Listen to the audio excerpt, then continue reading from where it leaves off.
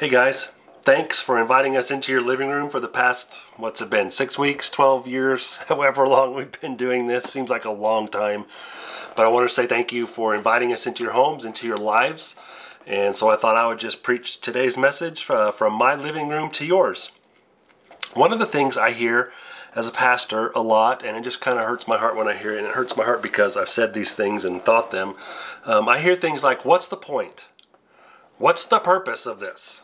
Why should I keep trying? And I understand those statements, and I understand that sentiment. I think those things, and sometimes I might even say those things, especially during seasons when I'm struggling, during seasons when I'm confused, and in seasons of pain. And confusion and struggle and trials, all those things bring pain to my life, and pain usually makes us do things and say things that we normally wouldn't, especially if you don't see any purpose to your pain. But there's a flip side to that. The flip side is people can endure a lot of pain if they see there's purpose to it, if they see its purpose. Do you know someone who trains and sweats and maybe even bleeds and cries just so they can run a 5K or a half marathon or even a marathon? Do you know why those people do that? Do you know why they endure so much pain? It's because they see purpose to it. They see the end. They see a celebration. They see a victory. Maybe you know someone who has intentionally gone through a detox program or had to face just the pain of the withdrawals that come from substance abuse. If you know somebody that's intentionally gone through that, the reason they endured that pain was because they saw purpose, that there was something at the end of that pain worth enduring the pain for. My wife delivered 4 babies with no drugs. 4 babies, 0 drugs. I was there for all of those births, and it seemed really painful. You know why my wife endured the pain of that? Because she saw purpose in it. There was going to be a little baby she could hold at the end of that, and the pain would have been worth it because she saw purpose in it.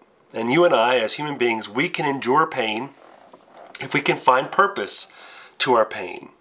Maybe that's you today. Maybe you're living in a season of pain, a season of uncertainty, a season where you're struggling, a season where it's a trial and life is just really hard. If you're not, man, enjoy the day because someday you will. And when you do, like the rest of us, you need to learn how to find purpose in your pain. So when I read the Gospels, there's a lot of times I have to confess that I find myself thinking, why did Jesus say that? I wish Jesus would have said something different to that person, or I don't understand what Jesus is saying. Sometimes I've even thought, I wouldn't do it the way Jesus just did it. And one of those scriptures that just kind of drives me crazy is Luke chapter 22, verse 31 and 32. Jesus is having a conversation with one of his followers. You've heard him called Simon, and you've heard him called Peter. In this scripture, Jesus calls him Simon. And I want you to hear what Peter is just about to hear from his Savior Jesus. Luke chapter 22 verse 31 says, Simon, Simon, Satan has asked to sift all of you like wheat. Now, most of us have never sifted wheat, and if you have, you certainly didn't do it in the first century. So I want to talk a little bit about the meaning of what Jesus was getting at when he said, Peter, Satan has asked to sift you like wheat. See, in the first century, sifting wheat was basically a 3-step process. The first step was called threshing, and after you had harvested the wheat, you would take all the wheat to a threshing floor that looked just like this one in this picture that is a preserved threshing floor from the first century. Then you would have your ox or your cow walk all over that wheat to crush it so that the grain would begin to separate from the garbage. Step 2 of the sifting process is called winnowing. After the wheat was crushed, it would then be tossed into the wind so that the wind would blow away the garbage and the grain would fall back to the ground. The third step of the sifting process would involve this thing called a sieve. This is a first century sieve. After the wheat had been crushed and tossed, you would take a handful of it and put it in this sieve, and then you would shake it like crazy. The purpose of all of these processes of sifting this wheat was so that you could separate the grain from the garbage. And the reason you were doing that was so that you could use the grain to make bread and feed your family. So don't miss what Jesus is telling Peter. The lesson is huge. Jesus is telling Peter that he has given Satan permission for Peter to be crushed, tossed, and shaken, just like wheat. And what Jesus says next is what drives me crazy about this scripture. What I want Jesus to say is, okay, look, Peter, Satan has asked to sift you like wheat, but I told him no way. That's what I want Jesus to say. I want Jesus to say, hey, Peter, Satan has asked for permission to sift you like wheat and to crush you, but I said, you get back. Don't you touch my Peter. That's what I want Jesus to say. I want Jesus to tell Peter, hey, Peter, Satan has asked to give you a season of pain, but I told him no. But Jesus doesn't do that. Instead, here's what Jesus says to Peter. Jesus says, I have prayed for you that your faith may not fail. What? I've prayed for you that your faith may not fail? Jesus just said to Peter, listen, Peter, Satan has asked for permission to hurt you. Satan has asked for permission to give you a season of pain, and I'm going to allow it. But I'll pray for you. I'll pray for you while you're being crushed. And I'll pray for you while you're being tossed. And I'll pray for you while you're being shaken. That statement from Jesus just blows my mind. And it's hard for me to grasp what he's saying. And I don't know about you, but this season that we're in, this weird season that the whole world is in, it feels to me like we're being crushed. Maybe that's too harsh, but it certainly feels like we're being tossed. And many of us certainly feel shaken. Here we are, doing church in our living rooms one more time. That's weird, and honestly, for me as a pastor, it's painful. I don't like it. Some of us, we've lost our jobs, and we're not sure what's coming next financially. Most of us are confused. Some of us are really struggling with this whole homeschooling thing. Most of us are frustrated, for sure. Some of us, we haven't been able to see our kids or our grandkids or hold our grandkids or just hug someone we love. We haven't been able to do any of those things. This is a painful season for so many of us. And we need to learn what Peter needed to learn. We need to learn that sometimes God's blessings come prepackaged as pain. In other words, there is purpose in our pain. If Jesus allows us to experience a season of pain, it's not random. There will be purpose in it. And so one of the most important things we can do, one of the lessons we have got to learn, is to see our pain through the perspective of God's purpose. The pain we're experiencing today might just be God preparing us for something better.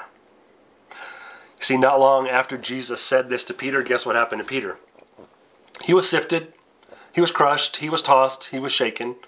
One day as Jesus was teaching his guys, he tells them that he's about to be killed, but not to worry, after 3 days he would rise from the dead. And Peter stops Jesus. In fact, the Bible says Peter rebukes Jesus and says, no way, Jesus, I'm never going to let that happen. And Jesus looks at Peter and calls him Satan. Jesus called Peter Satan. He said, Satan, get behind me. Now, if the Son of God calls you Satan, this is a bad day for you. And I'm sure Peter felt the sting and the pain of those words. Not long after that, Jesus is in a garden and he is wrestling with his upcoming crucifixion. He knows what's about to happen, and he has asked his disciples to stay a little bit further back in the garden and pray. And Jesus went forward into the garden and prayed just such a passionate prayer, such a painful prayer that he was sweating blood. And he's asked his disciples to pray, and he goes to check on his disciples, and guess what they're doing? Guess what Peter's doing when he's supposed to be praying? He's taking a nap. And Jesus calls him out. And I'm sure Peter felt the pain of disappointing his friend Jesus. When he finally woke up, some soldiers came to the garden to arrest Jesus. and Peter wasn't going to have it. So Peter takes out his sword, and he tries to kill one of the soldiers, but he misses. And all he does is he cuts off the ear of one of the soldiers, which Jesus ends up healing anyway. Peter was trying to defend his Savior, trying to do his best, and couldn't even do that right. All he could do was cut off the ear of some poor man. And then in the next few hours, Peter would end up denying that he even knew who Jesus was. 3 times.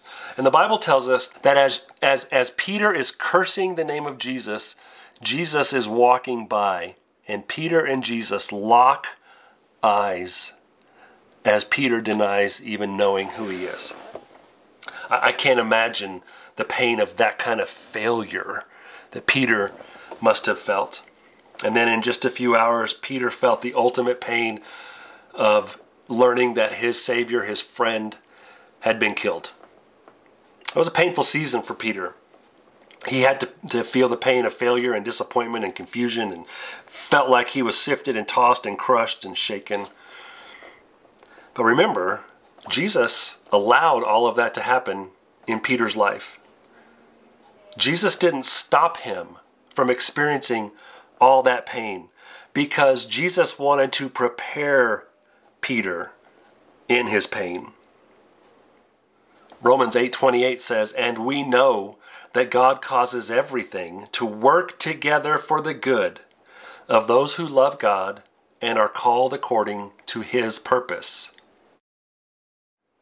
And James 1:2 says this, "Consider it pure joy, my brothers and sisters, whenever you face trials of many kinds." Why? Why would we be instructed to consider it pure joy when we face a trial? Why would we be asked to consider it joy when we struggle? Why would we be asked to consider it joy when we're in pain? It's because there is purpose in every pain. There is treasure in every trial. There is strength in every struggle. And you can find freedom from every failure, because sometimes God's greatest blessings come prepackaged as pain. So I want to go back. I want to look at the rest of the words that Jesus said to Peter. Peter, you're going to be sifted like wheat. I've allowed it. And while you're being sifted, I'm going to pray for you. Listen to the rest of the story. Jesus says, "But I have prayed for you, Simon, that your faith may not fail. And when you have turned back, strengthen your brothers." Jesus just revealed the purpose to the pain. Jesus just revealed what he is going to do in the life of Peter during this season of pain. It's a lesson we need to learn. Jesus is saying to Peter, and Jesus is saying to you, Jesus is saying to all of his followers, you will be sifted, but you will get stronger. You will be crushed, but you will also be changed. And you will experience pain, but you're going to be prepared for what's next in his purpose. See, 50 days after the resurrection at a feast called Pentecost, Peter was the first person to publicly stand and preach the good news of Jesus Christ. And when he was done preaching, 3,000 people gave their lives to Jesus. 3,000 people gave their hearts to Jesus. And in that moment, what we would call the church was born. This was the purpose in Peter's pain. It was preparing him for this moment. But Peter couldn't see it in the middle of his pain. It's hard to see purpose in the middle of your pain. So we must learn to view our pain through the perspective of God's purpose. Today's lesson is brought to you by the letter P. Peter's pain was preparation to preach on Pentecost the power of the good news of our risen Savior. It was Peter's pain that prepared him for God's purpose, and so will yours. Your pain is preparation for God's purpose. So that means whatever you're struggling with today, there's purpose in it. That means whatever trial you're facing today, there's purpose in it. That means whatever has confused you and frustrated you today, there's purpose in it. That means whatever failure you're regretting, there's purpose in that too. And whatever pain you're experiencing today, you might not see it because you're in the middle of it, but there is purpose in it. Someday your pain is just going to be a story you tell. Someday your struggle, your trial, your confusion, your frustration, it's just going to be a story that you tell. One day this whole quarantine thing will just be a story that you tell. And your decisions, your attitudes, your actions, your behaviors, your generosity, all of that right now is writing the story that you'll have to tell someday. So let's make sure we're writing a story worth telling. Let's make sure that we're living as people who know for sure that there is a God in all of our pain, that there is a God with us in all of this pain. There is a God with us, bringing us purpose in all of this confusion, in all of this frustration. In any season of pain, we know that God is with us. And we know that God will make something good out of it. And we know that our pain is preparing us for His purpose. Maybe today you need to surrender to that. Maybe this is your day. Maybe you were invited to watch this video by a friend or a neighbor or a family member, and you've never given your heart to Jesus like those first 3,000 people did when Peter preached. I just want to encourage you. I want to challenge you. Why not today? Let this day be the day when you surrender yourself to Jesus and find purpose in your pain. Now, following Jesus doesn't guarantee you that the rest of your life will be pain-free, but it does guarantee you that when you do face pain, Jesus will be there with you, and He will help you find purpose in it. Whatever you're struggling with today, wherever you are today, whatever season you're in today, you better believe God has a purpose to prepare you right now.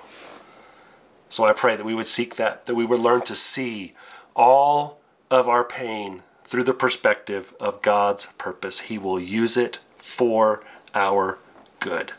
Let's thank Him for that. Would you pray with me? Lord God, I thank You that You are not a God who does things randomly or chaotically, but that when You allow seasons of struggle and pain, You will bring purpose from it, and You will bring purpose to it, and there is purpose in it. So help us to always look for You. Help us to find You in the middle of our pain, in the middle of our struggle, in the middle of our crisis. May we see You. May we follow You. And may we write a story worth telling one day. In Jesus' name we pray.